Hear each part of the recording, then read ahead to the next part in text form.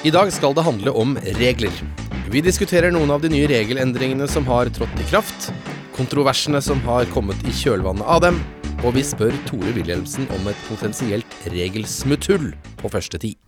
Mulligan, en podcast fra Norsk Golf.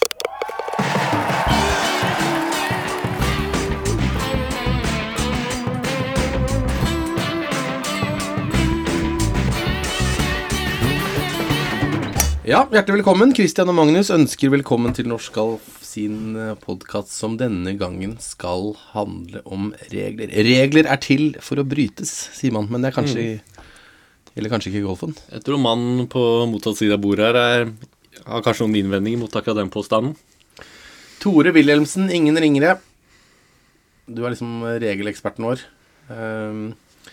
Når vi i Norsk Golf skriver saker på norskgolf.no eller i bladet, så er det noe av det mest populære som finnes for leserne våre. Hvorfor er det sånn, tror du? Hallo forresten. Regler er spennende. Det er morsomt. Det skjer mye på en golfbane. Derfor må man ha regler. Og det mest utrolige kan skje på en golfbane. Og det mest utrolige er også beskrevet i reglene. Så det er fascinerende. Det er mange som er interessert i regler, og man blir aldri utlært i regler.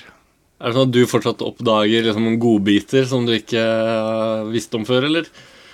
Ja, regler er omtrent som med trening. Det er ferskvare. Så hvis man legger fra seg regelboka noen måneder eller uker, så starter man ofte litt på nytt igjen for å oppdatere seg på hva man har glemt. For man lærer noe hele tiden. Hver runde, hver turnering, hver gang man snakker med noen om regler, så er det alltid noe nytt. Så regler blir man aldri ekspert på. Men Tore, kan ikke du fortelle oss litt, du jobber der i Norges Golfforbund, kan ikke du fortelle litt hva det er din jobb består i? Ja, jeg er så heldig å jobbe i Norges Golfforbund. Jeg er ansvarlig for regler og handicap primært. Har også med dommerne som vi har rundt omkring i Norge, litt turneringer, arrangerer kurs og seminarer, men i disse dager er det veldig mye regler, og har vært det nå i 2018 i forbindelse med de nye reglene som kom nå fra 1. januar. Det har folk vært veldig spent på, har vi merket også. Hva er det, for de som ikke har fulgt med så mye på akkurat det, hva er den store forskjellen når de skal ut og spille nå når det blir grønt, i forhold til hva det var i fjor? Får de seg et sjokk? Ja, sjokk og sjokk. Det meste er jo som før. Men det RNA og USGA, det vil si The Royal Ancient Golf Club of St. Andrews, som er da lokalisert i Skottland, og USGA, amerikanske golfforbundet, det er jo de to organisasjonene som styrer golfsporten i hele verden, og det er de som utarbeider reglene. Nå har de holdt på siden 2011 med å, det er en stor revisjon, men de bruker ordet modernisering av reglene. Man ønsker å ha regler som, holdt på å si, er mer moderne. De har tatt bort en del, en del unødvendige straffer er i hvert fall en ting man legger merke til. Men de har hatt et veldig fokus på spilletempo. For sånn er det over hele verden. Det er ikke spesielt spennende å gå ut og bruke 5,5 timer på en golfrunde. Så vi får håpe at en del av det de har gjort, det er mye de har gjort, for å si det sånn. Men får håpe det blir litt mindre forvirrende for spillerne og raskere spill. Det er i hvert fall en av hovedtankene her. Ja, og hva er det, hvis du skal gå da litt sånn konkret på hva som er de største endringene som kommer til å ha størst betydning på for eksempel raskt å få raskere spill? Hva er det? Ja, det er en del ting som de aller fleste kanskje har fått med seg allerede. Det er jo at man kan for eksempel putte med flagget i hullet. Så slipper man å ta det ut og inn. Kan nok spare en god del tid på det. Man har gått ned fra 5 minutter letetid til 3 minutter. Nå er det vel, de fleste ballene de finnes i løpet av 3 minutter, så de siste 2 minuttene, det tror jeg ikke går utover så mange. For første gang så har man også en anbefaling for spilletempo. Det vil si at man har 40 sekunder på seg til å slå slaget, og normalt bør man klare det på raskere tid, står det. Så det er meningen at man skal holde et litt jevnere, raskere tempo, og ikke bruke så mye tid på ulike deler av banen. Hvordan fungerer det egentlig i praksis når noe står skrevet som en anbefaling i stedet for en regel? Sånn i en turnering, hvordan blir det håndhevet i praksis? Ja, anbefalinger, regler er jo regler. Bryter man en regel, så høres det hardt og brutalt ut i golf. Man får et straff. Men det som er fint med reglene nå, er at alle reglene har en formålsbeskrivelse, så man kan først lese hva er formålet med denne regelen. Og da skjønner man litt hva regelen går ut på, og hvorfor den er sånn som den er. Men det er ingen golfregler som er en anbefaling. Sånn er det. 2 streker under svaret. Men ja, putte med flagget i. Vi har også fått en del endringer på straffeområder og sånne ting, som kanskje skal gjøre det litt mindre forvirrende for folk å tenke hva... Ja, for å starte litt med forvirringen da. Det er totalt 74 definisjoner i golfreglene. Det vil si ord og uttrykk som er definert, og det er der man egentlig skal begynne når man skal lære seg golfreglene. Det er å lese definisjoner. Nå er det mange kjente deler eller steder på banen som er som de var før, men de har fått noen nye navn. Så i definisjonene så har det nå dukket opp en del nye ord og begreper som man må lære seg. For eksempel straffområdet ble jo nevnt. Det het jo tidligere vannhindre og sidevannhindre. Nå er de 2 begrepene borte, og nå heter det straffområder. Men de er fortsatt merket med rødt og gult ute på banen, eller? Ja da, det er akkurat som før. Det som tidligere var rødt, sidevannhinder, det er nå rødt straffområde. Og det som tidligere var gult vannhinder, er nå gult straffområde. Men man anbefaler å ta bort så mye gule områder som mulig, sånn at man sitter igjen med mest mulig røde straffområder. Og det er for å gjøre det enklere for spillerne, for da har man på en måte de samme droppemulighetene for alle straffområdene, enn at man må lære seg hva er forskjell på rødt og hva er forskjell på gult. Og så er det, ja, det er tilfeldig vann har alle hørt om, nå heter det midlertidig vann, det er akkurat det samme. Men så har man noen nye begreper som generelt område, spilleforbudområde, ja, fritaksområde, og det er et sånt begrep som man må lære seg å bli kjent med, for det er noe som kommer igjen hele tiden, særlig i forbindelse med dropping.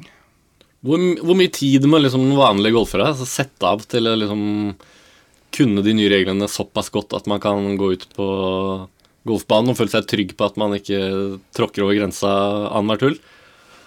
Ja, det som er litt spennende med de nye reglene, for å kalle de nye, de er ikke nye på den måten, men de er jo kraftig endret og modernisert.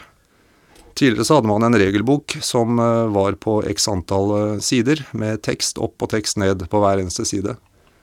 Nå har man tenkt at det er kanskje ikke den beste måten å fremstille reglene på, så man har laget mange fine illustrasjoner og mange videofilmer også. Så man får nå en mer sånn visuell presentasjon av reglene. Men det også man har gjort er at i tillegg til golfreglene så har man også laget en såkalt spillerens utgave, som er en sånn komprimert, gjerne litt sånn kortversjon av reglene.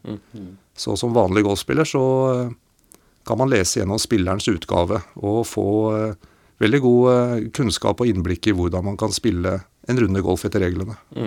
Og før var det sånn at man måtte ha den fysiske regelboken i bagen, og den ble våt og ødelagt og lefset gjennom sesongen. Er det fortsatt anbefalt at man har med seg boka fysisk, eller? Ja, det er jo faktisk sånn at det er spillerens ansvar å spille etter reglene. Det er spillerens ansvar å kunne reglene og ha kjennskap til de. Tidligere så hadde man en papirversjon som, ja, den lå kanskje et eller annet sted nederst i bagen. Nå har vi Samme bananen. Samme bananskall og mye annet rart. Gammel bagett, Ja. Grønne bagetten. Nå har faktisk regelboka, eller regelbøkene, for det er jo faktisk, som sagt, 2 utgaver av den. Det er den store regelboka, og så er det denne spillerens utgave. Og begge 2 har vi nå som en app, en regelapp, som er på mange måter mye bedre faktisk enn en trykket bok, for da har man illustrasjoner og ikke minst videofilmer, og videofilmer litt vanskelig å gjengi i en papirutgave. Og de aller fleste har jo med seg mobiltelefonen når de spiller golf, og dermed jo reglene veldig tilgjengelig, og man har da en søkefunksjon som man kan søke opp for å finne svaret på de viktigste eller mest brukte situasjonene. Det jo kjempebra. Hvor det vi finner den appen da? Den finner du veldig enkelt. Du går inn på applikasjonsbutikken din på nett, App Store eller Android-versjonen, og det bare å søke opp golfreglene 2019. Eller Rules of Golf også heter den, faktisk. Den finnes på mange språk, blant annet norsk, og det som litt morsomt, synes jeg da, at Norge var et av de aller første landene i hele verden som fikk norsk versjon av appen. Så vi faktisk i front. I Der har jo du spilt en ganske sentral rolle, vil jeg si, i disse fornorskningene av reglene, så vidt jeg vet. Ja, vi har brukt mye tid på det. Jeg kan jo ta en litt morsom historie da. 1. mars 2017 så kom det jo da et forslag fra RNA og USGA som ble lansert for hele verden med forslag til nye regler fra 2019. Det ble da lansert 1. mars, og gjennom 2017 så fikk vi jo en del informasjon fra RNA på hvordan fremdriftsplanen fremover skulle være, og senhøstes så fikk vi informasjon om at reglene skulle komme en gitt dato i desember. Så det jeg gjorde da var å innkalle den oversettergruppa jeg hadde etablert, til å møtes på denne datoen. For da skulle vi kose oss med de nye reglene. Det vil si det var forventet at vi skulle få de da på formiddagen, en mandag, og vi skulle da få reglene, gå ut og spise middag på kvelden, og begynne å jobbe med oversettelsen på tirsdagen. Og så var det var vel en uke før, så fikk vi en mail fra RNA, og da sto det at beklager, men reglene de publiseres ikke neste mandag. De publiseres om 2 uker. Så da hev jeg meg på og sendte en mail over til RNA og sa at det går ikke. Ikke sjans. Vi har møte. Vi må få reglene på mandag. Og da fikk jeg en hyggelig mail tilbake, og så sa de at ja, det skal vi fikse, men ikke si det til noen.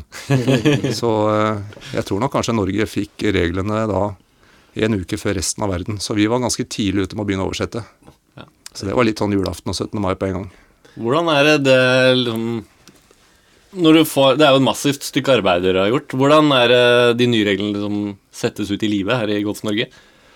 Ja, vi har som sagt oversatt reglene, og vi har lagt det inn i et system som vi har fått fra RNA, hvor alle setninger og ord lagt inn, som da både genererer reglene på nett og regelappen.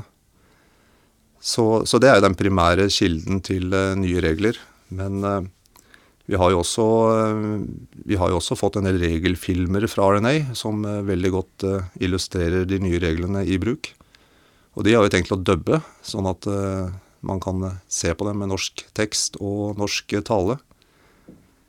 I tillegg så har vi fått og oversatt en god del materiell fra RNA som vi nå skal rulle ut mye av nå i løpet av vinteren, men vi kan jo nevne blant annet denne klubbpresentasjonen som alle dommerne kan holde rundt i klubbene, som en sånn 1,5 times regelkveld,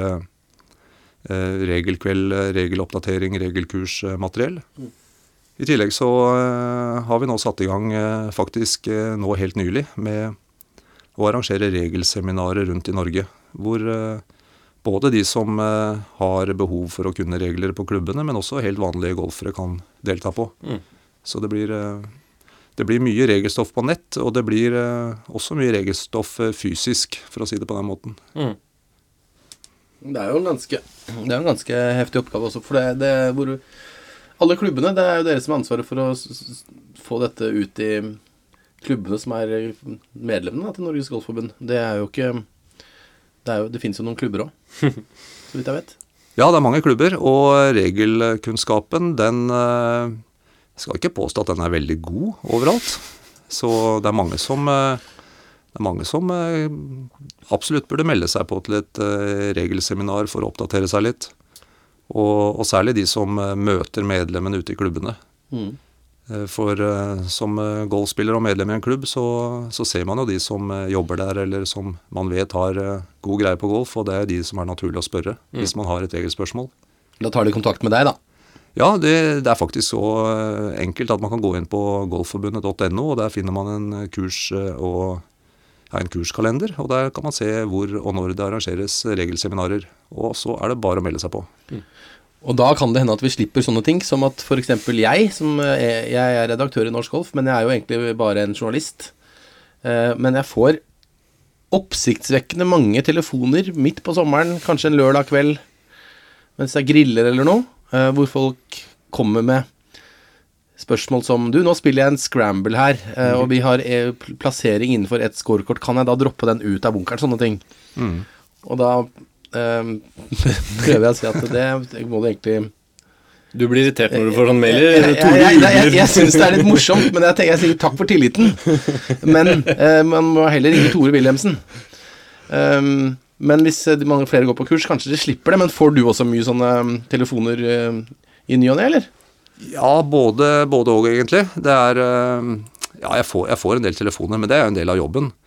Jeg er veldig glad for de telefonene som kommer på dagtid, for å si det sånn. En sånn sen lørdag kveld hvor man gjør helt andre ting enn å tenke på golfregler. Da er det ikke alltid like lett å svare på regler. Når folk sitter og krangler over scorekortene på hull 19? Ja, og særlig om vinteren så er det veldig mange nordmenn som er gjerne utenlands og spiller, og da koser man seg ekstra godt etter runden, gjerne på en solfylt terrasse, og da er det ofte litt sånn høye diskusjoner om hva er det som er riktig, og så er det alltid den som har inngått veddemålet som ringer da, og det er noen ganger litt moro da, så si at sorry, du tappte veddemålet, du burde ikke ha ringt. Men hva er det du kan få spørsmål? Er det noen rare ting som dukker opp?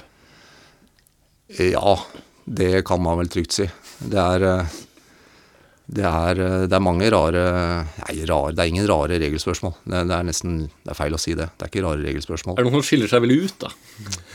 Det er sånn i regelverdenen at det er mange som tror de kan reglene. Og så blir det da gjerne en diskusjon av det. Og så en tror det ene og den andre tror det andre, og så må man gjerne ringe og få bekreftet har man rett eller galt. Jeg har en morsom historie som det er en sånn gjenganger som jeg har tatt mange ganger, men det var en gang en kar som ringte, og han hadde ganske høy puls, for han hadde vært ute og spilt sammen med noen kamerater, og så var det en av spillerne, ballen lå på grinen, så han hadde da slått i putten sin, og det var ganske raske griner, så den ballen den gikk litt for langt, den gikk forbi flagget og traff bakken nedover og rett ned i en bunker. Så da tenkte han som ringte at ja, da får han bare komme seg opp i bunkeren og prøve å komme seg opp igjen. Men det golfspilleren gjorde, han bare erklærte ballen sin uspillbar der nede i bunkeren og plasserte ballen igjen på grinen der han slo fra og slo med straffeslag neste slaget. Ja. For du kan jo, som sagt, en av mulighetene når du har dømt ballen din uspillbar, er jo å gå tilbake og slå der du slo fra. Og det er jo hvor som helst. Så du kan jo faktisk da også, hvis du er litt sånn smågæren, så kan du jo dømme en ball uspillbar som ligger 10 centimeter fra hullet, men det er kanskje ikke så veldig smart. Men da hadde det jo blitt en forferdelig diskusjon da, for nei, dette her var en helt motstander av at man kunne gjøre det så enkelt og bare dømme ballen uspillbar og pøtte på nytt, for han skulle jagge meg ned i bunkeren og slå. Så han ringte med ganske høy puls, og jeg slo opp i regelboken og fortalte han hvilken side han skulle lese på, hvilken regel som gjaldt. Nei, dette var han uenig. Det var ikke snakk om, her måtte det være feil. Nei, men da har vi en rutine, sa jeg, at er det noe feil i den norske regelboken, så er det den engelske regelboken som gjelder. Da slo jeg opp i den og fortalte hva det stod der. Nei, han ville overhodet ikke akseptere det svaret der. Så jeg hadde bare å ringe til R&A med en gang og be de rette opp den regelen der, for så enkelt skulle det ikke være. Så det er litt sånn morsom. Ringte du R&A da? Nei, jeg gjorde ikke det. Da hadde jeg vel begynt å lure, tror jeg, hvis jeg hadde bedt dem forandre reglene på grunn av en golfer som hadde en opplevelse der ute. Det minnet meg jo litt om den situasjonen da, med Phil Mickelson vi så på US Open i sommer, da han hadde en ganske lynrask putt i nedoverbakke, og så jogga han frem og putta i retur for at ballen ikke skulle rulle ut av grinen. Betyr det at han egentlig kunne erklært neste uspillbar hvis han ikke ville ha ny putt opp bakken der? Ja da, det jo du faktisk som bestemmer hele tiden om ballen din uspillbar, så den kan du jo da erklære uspillbar hvor som helst. Så da hadde han jo holdt på å si linja og hastigheten inne, så han kunne jo bare erklært ballen uspillbar og slått på nytt med et straffeslag fra der han slo den putten. Så det ofte en fordel å kunne litt av de mulighetene man har når man kommer opp i situasjoner. Jeg vet ikke hva som hadde sett rarest ut, det. Altså I US Open så blir det jo litt rart, men det jo litt sånn, akkurat den Phil Mickelson var litt spesiell, da han fikk jo utrolig mye tyn. Han ble jo kalt en jukser. En jukser, og for å satt sporten i vanry og så videre. Han sa jo at han hadde tenkt ut på forhånd, men når du sier det du sier nå da, at han kan dømme ballen uspillbar, så hadde han tenkt på det på forhånd, så ville han vel kanskje ikke gjort det. Da ville han vel kanskje bare latt den. For han får jo enda mer straff hvis han slår på en ball i bevegelse og så videre. Ja da, det ikke noe smart. Det billigere, for å si det sånn, å erklære ballen uspillbar. Ja. Det samme som du havner opp i en dyp bunker, hvor du tenker at her kommer jeg til å bruke noen slag. Så kan man like så godt dømme ballen uspillbar først som sist. Eller hvis man ligger inne i en busk, for eksempel. Det sjelden man kommer greit ut av de situasjonene. Så det smart. Så det tips til lytterne, rett og slett. Ja, men det ikke dumt. Ja. Det som du sier, det lurt å kunne reglene, for de ofte til mer hjelp enn de til bry, da, vil jeg si. Ja, for reglene ikke der for å straffe deg, de for å hjelpe deg. Det som med golf, mange sier jo, det så mange regler i golf. Det regler for ditt og regler for datt. Kan man ikke bare, man sier spill banen som den og spill ballen som den ligger. Og det det riktig det. Det faktisk det selve kjernen med golfen. Men golf og golfbanen en litt spesielt idrettsanlegg, hvis man skal si det på den måten. Det utendørs. Det et veldig stort geografisk område. Det motvind, medvind, regn, snø, og så videre, og så videre. Og i motsetning til andre typer baner, da gjerne en fotballbane eller en ishockeybane eller håndballbane eller andre baner, så det mye rart ut på en golfbane. Det går mennesker ut på der, det dyr ut på der, det kanskje en vei over banen. Det mange rare slag. Mange rare slag, det står toaletter der, det noen... Ja, det mye rart ut på en golfbane, som kanskje ikke finnes andre steder, så... Og disse tingene, de inngår ikke i det man sier utfordringen med å spille spillet, så derfor må man ha en del regler for å komme seg ut av en del situasjoner og ut fra en del ting som rundt på en golfbane. Og de fleste, man har ofte flere muligheter for å komme seg videre, og jo flere muligheter man kjenner til, jo klokere valg kan man ta. I stedet for at man vet at det finnes ikke bare én måte å droppe seg ut av et straffeområde. Det finnes 3. Da et rødt straffeområde, så kjenner man de 3 mulighetene, så har man litt flere alternativer enn de som bare kanskje vet den ene. Kan ikke du bare ta det kjapt da, hvis vi snakker om det? Det kan vi gjøre. Rødt straffeområde, det det som mange kjenner som sidevannhindre. Alle hindre jo borte nå. Nå det straffeområder. Da har man har slått ballen ut i dette straffeområdet. Da har man et såkalt skjæringspunkt, eller det stedet hvor ballen krysset grensen til straffeområdet.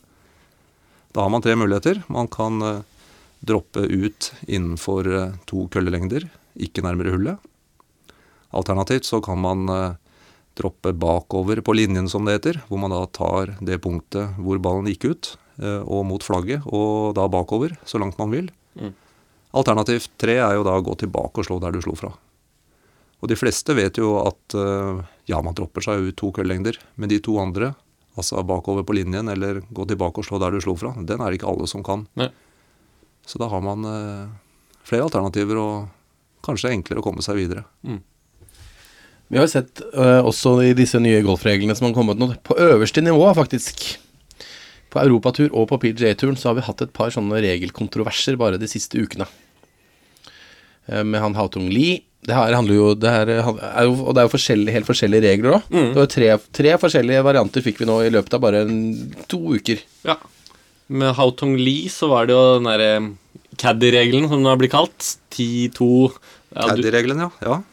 Og den har jo som egentlig har gått ut på at caddien ikke har lov til å hjelpe spilleren med å sikte. Stemmer.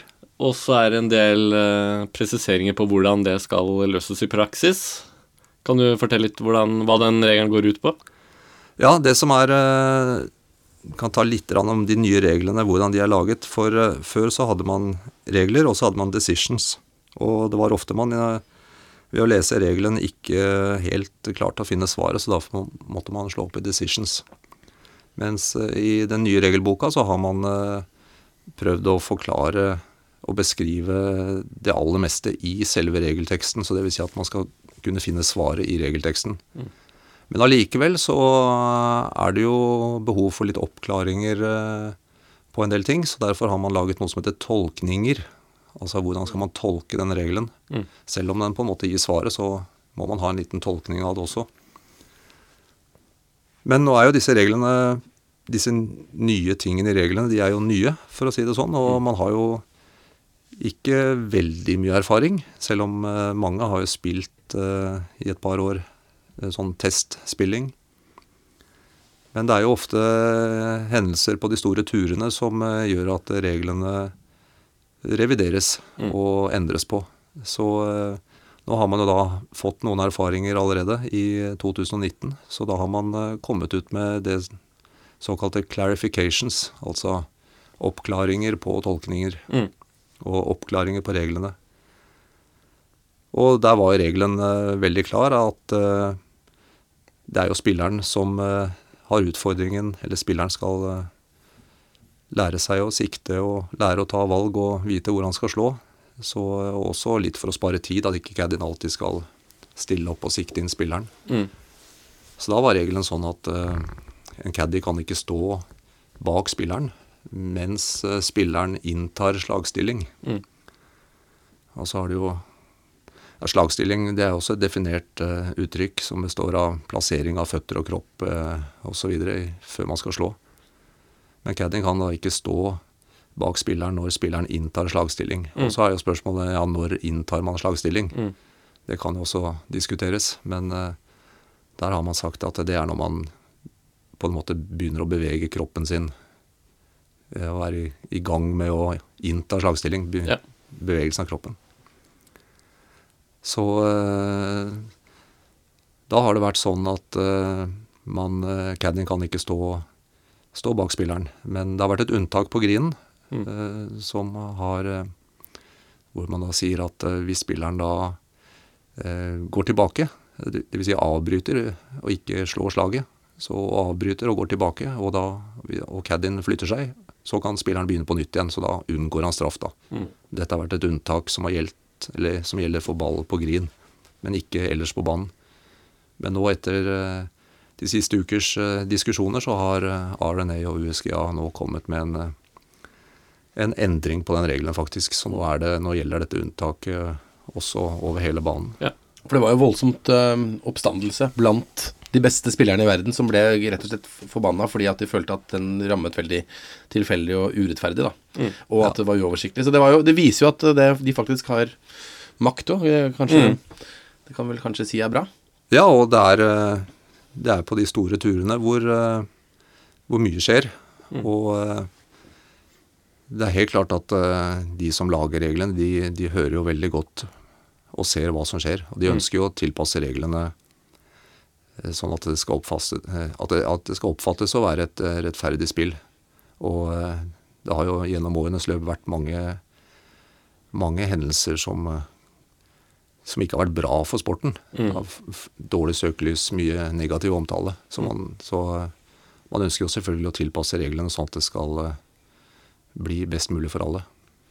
Og apropos kontroversielle hendelser, så var det også med Sergio Garcia i Saudi-Arabia, da han nylig ble diska, hvor han rett og slett vandaliserte 5 griner på rad. Hørt noen rykter om at han gikk og skrapte med stålspikesene sine etter å ha hullet ut, og han ble jo regelrett diska. Og det også er visst noe av de nye golfreglene som fanger opp, er ikke det? Jo, det er det. Det har alltid vært en mulighet til å diskvalifisere en spiller som har begått et alvorlig brudd på etikette.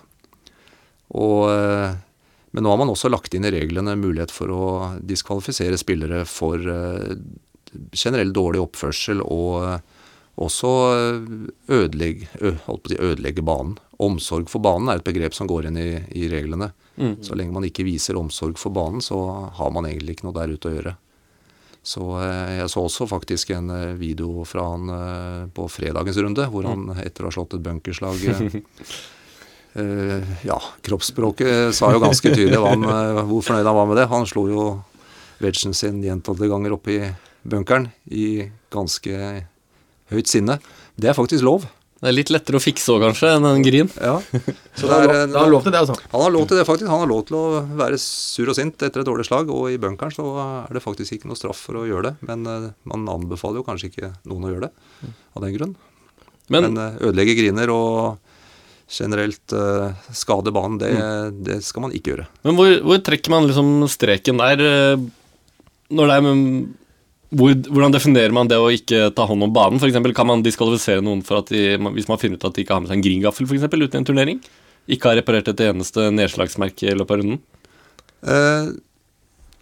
Det er litt spennende, fordi tidligere så har man bare egentlig hatt mulighet til å diskvalifisere en spiller for alvorlig brudd på etikette. Dette her går jo på etikette og spilleradferd og spilleroppførsel og den type ting, men nå har man også lagt inn i reglene mulighet for å lage lokale regler, det vil si lokale etiketteregler. Så da har man mulighet til å lage en lokal regel som sier rett og slett at hvis du ikke reparerer nedslagsmerket til ballen din, hvis du ikke legger tilbake oppslått torv, hvis du ikke raker i bunkeren din, dette er sånn generelt omsorg for banen, så kan man for eksempel få en advarsel. Hvis det gjentar seg, så kan man få et straffeslag. Og hvis det gjentar seg enda gang, så kan man få 2 straffeslag. Og sånn baller det på seg. Så nå har man også lagt inn muligheter for å reagere mot etiketteforseelser og adferd. Men det forutsetter da selvfølgelig en lokal regel. Og dette er sånt som man kan legge inn i turneringer. Det er litt vanskelig å lage en lokal regel som gjelder daglig spill. Og gi straffeslag til noen som er ute og spiller en selskapsrunde, det hadde kanskje ikke fungert. Men i turneringer så er det fullt mulig å gjøre det nå. Og det er bra, synes jeg i hvert fall. Hadde du siste med Fowler også? Du skal ta kjapt den, men det var jo noe annet sagt med Ricky Fowler som... Ja, hvordan var den igjen? Det var at han skulle kippe fra kort av green. Ballen rullet over green, ned i vannet. Han dropper og skal egentlig slå, det blir da hans 5. slag, han skal vel egentlig slå en bogey-chip. Dropper, går opp til green for å lese, og i det han står opp ved green, så ruller ballen ned i vannet igjen. Det er det. Jeg så det ikke live, men jeg så det på en video etterpå. Og ja, bad luck. Dessverre. Det er det var, rett og slett. Han hadde droppet og plassert, eller ikke plassert, men ballen var tilbake i spill etter droppen. Det vil si han måtte plassere fordi han droppet først, og ballen trillet ned i vannet. Og han droppet igjen, og ballen trillet ned i vannet, og da måtte han plassere da, på det punktet hvor ballen traff bakken for andre gang. Og ballen lå der, og ballen var da i spill, for den var jo da droppet. Og han går opp for å se på grinen og finne ut av hva han skulle gjøre videre. Og så begynner ballen å trille, og det var jo hverken han eller Cad eller noen andre som hadde forårsaket det, så det var jo da rett og slett naturkreftene, som det heter. Om det var gravitasjon eller vind, det vet jeg ikke, men sånn var det. Og da er regelen klar at man skal spille fra der ballen kommer til ro, og det var jo da nede i vannet. Så da måtte han jo begynne å droppe igjen da. Så kontrovers, det kan jo oppleves litt urettferdig selvfølgelig, men reglene er helt klare på det. Så egentlig så skulle han da, hvis han burde egentlig da ha gått opp og lest green før han droppet, og så droppet, og så egentlig bare slått så fort som mulig.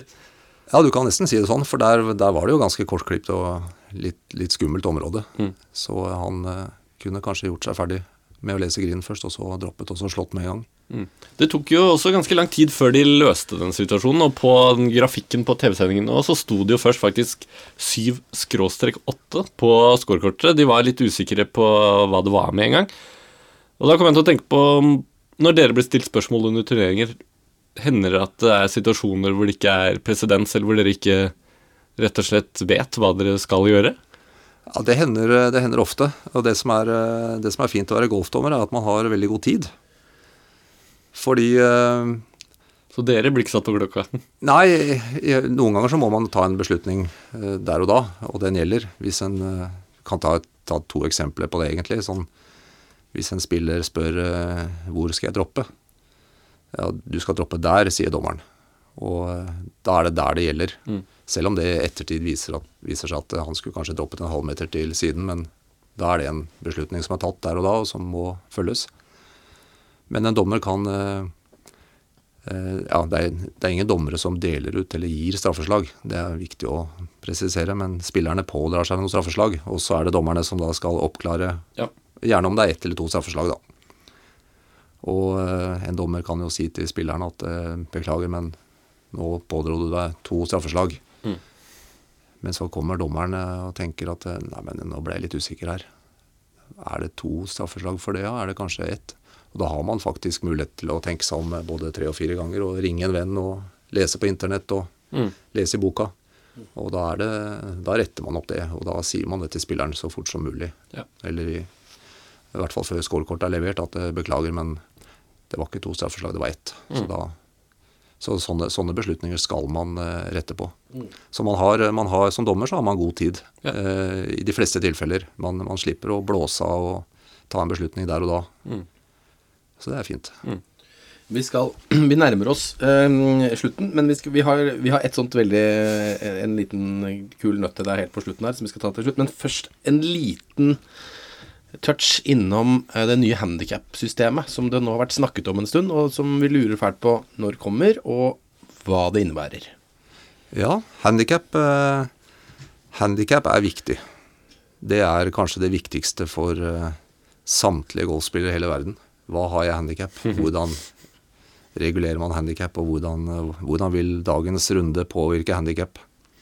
Det er for mye spørsmål om handicap. Og på samme måte som golfreglene, eller ikke på samme måte som golfreglene, i dag så finnes det 6 forskjellige handicap-systemer rundt omkring i verden, men det finnes kun 1 regelbok. Altså golfreglene er like over hele verden.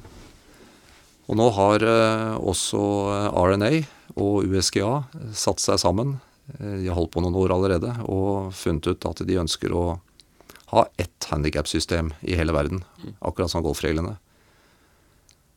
Og da har man endt opp med et nytt handicap-system som kommer da fra 1. januar 2020. Det er i hvert fall planen. Det er ikke mye informasjon som har kommet enda. Det jobbes fortsatt iherdig i kulissene. Det er jo som sagt flere handicap-system som skal bli til 1. Det er mange land, det er mange meninger, det er mange golfkulturer rundt omkring i verden. Så man skal bli enige om hvordan det blir, men det man har endt opp med er mer en gjennomsnittbasert handicap. Så man tar da tak i de 20 siste rundene man har spilt, og så beregnes et handicap ut fra gjennomsnittet av de 8 beste av de siste 20. Så det er selve grunnmuren i det nye handicap-systemet. Og det er det amerikanske systemet, rett og slett, eller? Ja, rett og slett omtrent som det amerikanske. Så amerikanerne hadde vel det kanskje som et krav for å samarbeide med resten av verden, at ja, så lenge vårt system ligger i grunn, så er det greit, da kjører vi på. Men i dag så er det vel de 10 beste rundene i USA, eller USGA-systemet, men 8 er det man har endt opp med. Det betyr at man kan få ganske store utslag, og at man ser jo gjerne sånn som for eksempel jeg da, som har et handicap som justerer seg veldig lite i løpet av en sesong, selv om jeg kan spille ganske dårlig for eksempel. Jeg kan spille gjerne kanskje en god runde, og så kan jeg spille 7 dårlige, men jeg får jo, handicapet mitt blir jo ofte stående omtrent å være det samme, selv om jeg kanskje har blitt dårligere de siste årene eller 2. Nå vil jo det endre seg litt grann.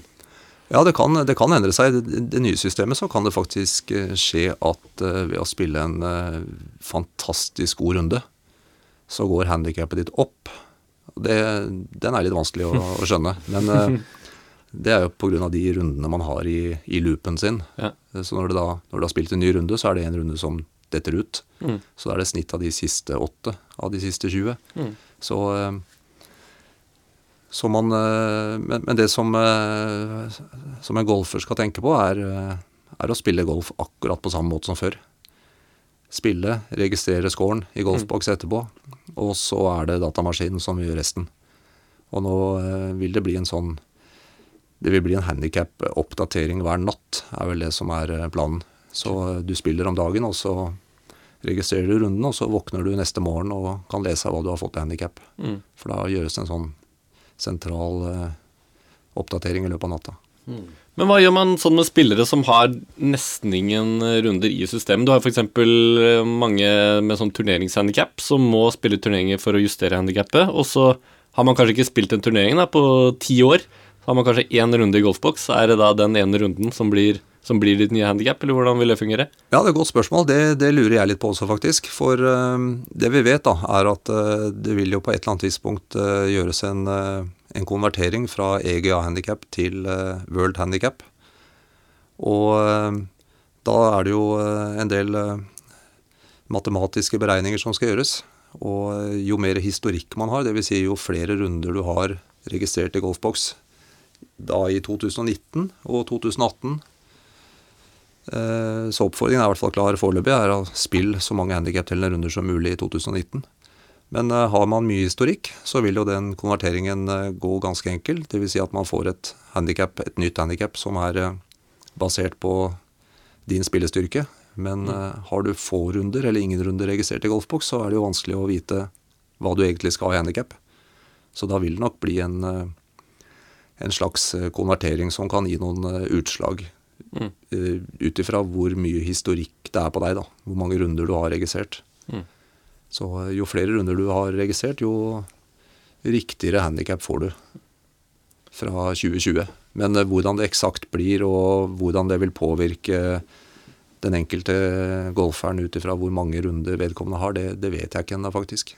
Det diskuteres det fortsatt rundt omkring i verden, så noe forsinket er det nye systemet. Jeg tenker i hvert fall umiddelbart sånn som det høres ut hvis jeg tenker for min egen del, så vil jo det bli mye riktigere handicap det jeg får. Jeg vil få et høyere handicap, og så vil det bli riktigere i forhold til hvor bra jeg er for tiden. Og det høres jo litt fornuftig ut det da, synes jeg. Ja, hvis du spiller mye. For de fleste rundt omkring i verden så det tar lang tid å spille 20 runder. I hvert fall handicap-tellende runder. Men det blir jo en gjennomsnittsberegning, og de aller fleste har kanskje jeg kaller det gjerne positivt forhold til gjennomsnitt. Og når man da går ut og spiller, noen ganger spiller man bra, noen ganger spiller man dårlig.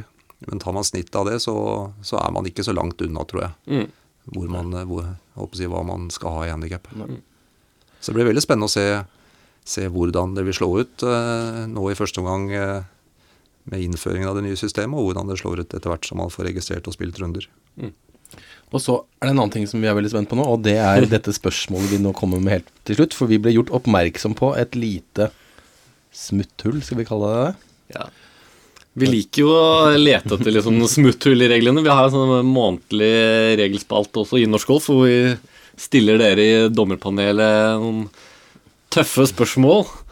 Så rett som fant vel egentlig en tilfeldighet på diskusjonsforum på nett, hvor det var noen som hadde spurt, hvis man står på hull 1, man pegger opp, slår ut, out of bounds for eksempel, og så bare finner man ut, nei, vet du hva, det her gidder jeg ikke, jeg går av.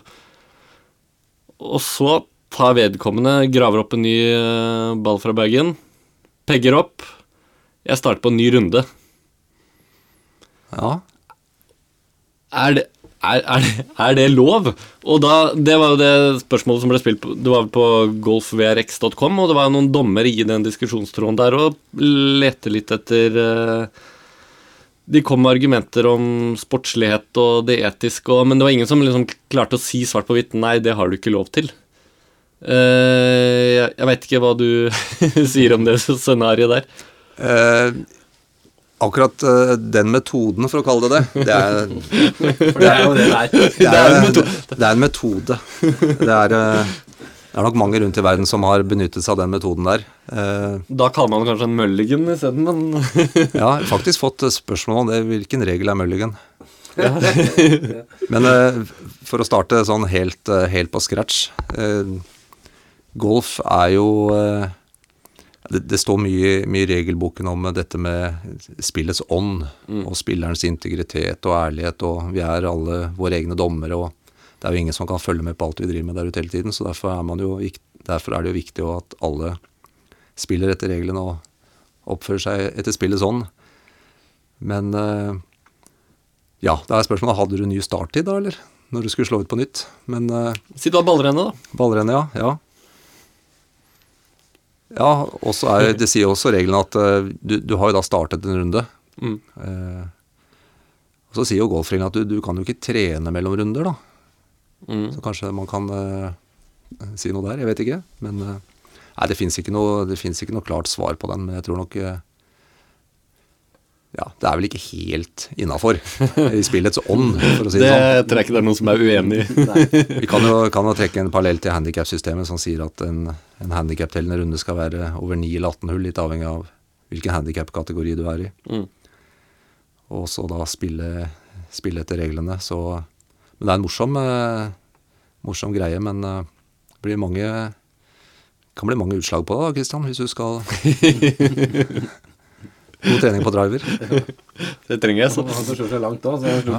Men det du egentlig var ute etter var hvordan vil det påvirke handicapet mitt? Ja, nettopp. Nei, ikke sant? Ja. Nei, men det tror jeg ikke jeg skal svare på, faktisk.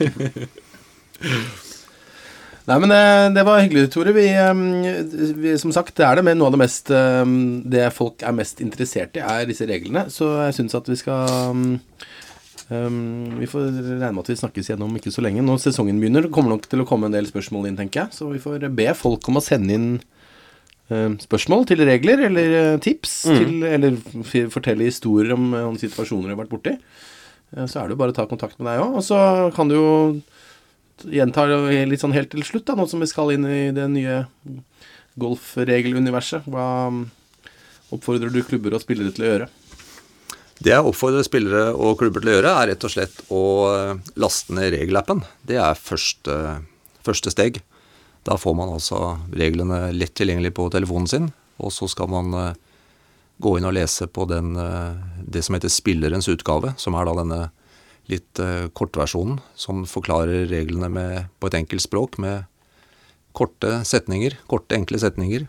Der det illustrasjoner, der det videofilmer, og å bla seg litt gjennom den, da får man ganske god forståelse på hvordan golfreglene Og så det quiz, og det er mye regelvideoer på nett som forklarer på en enkel måte.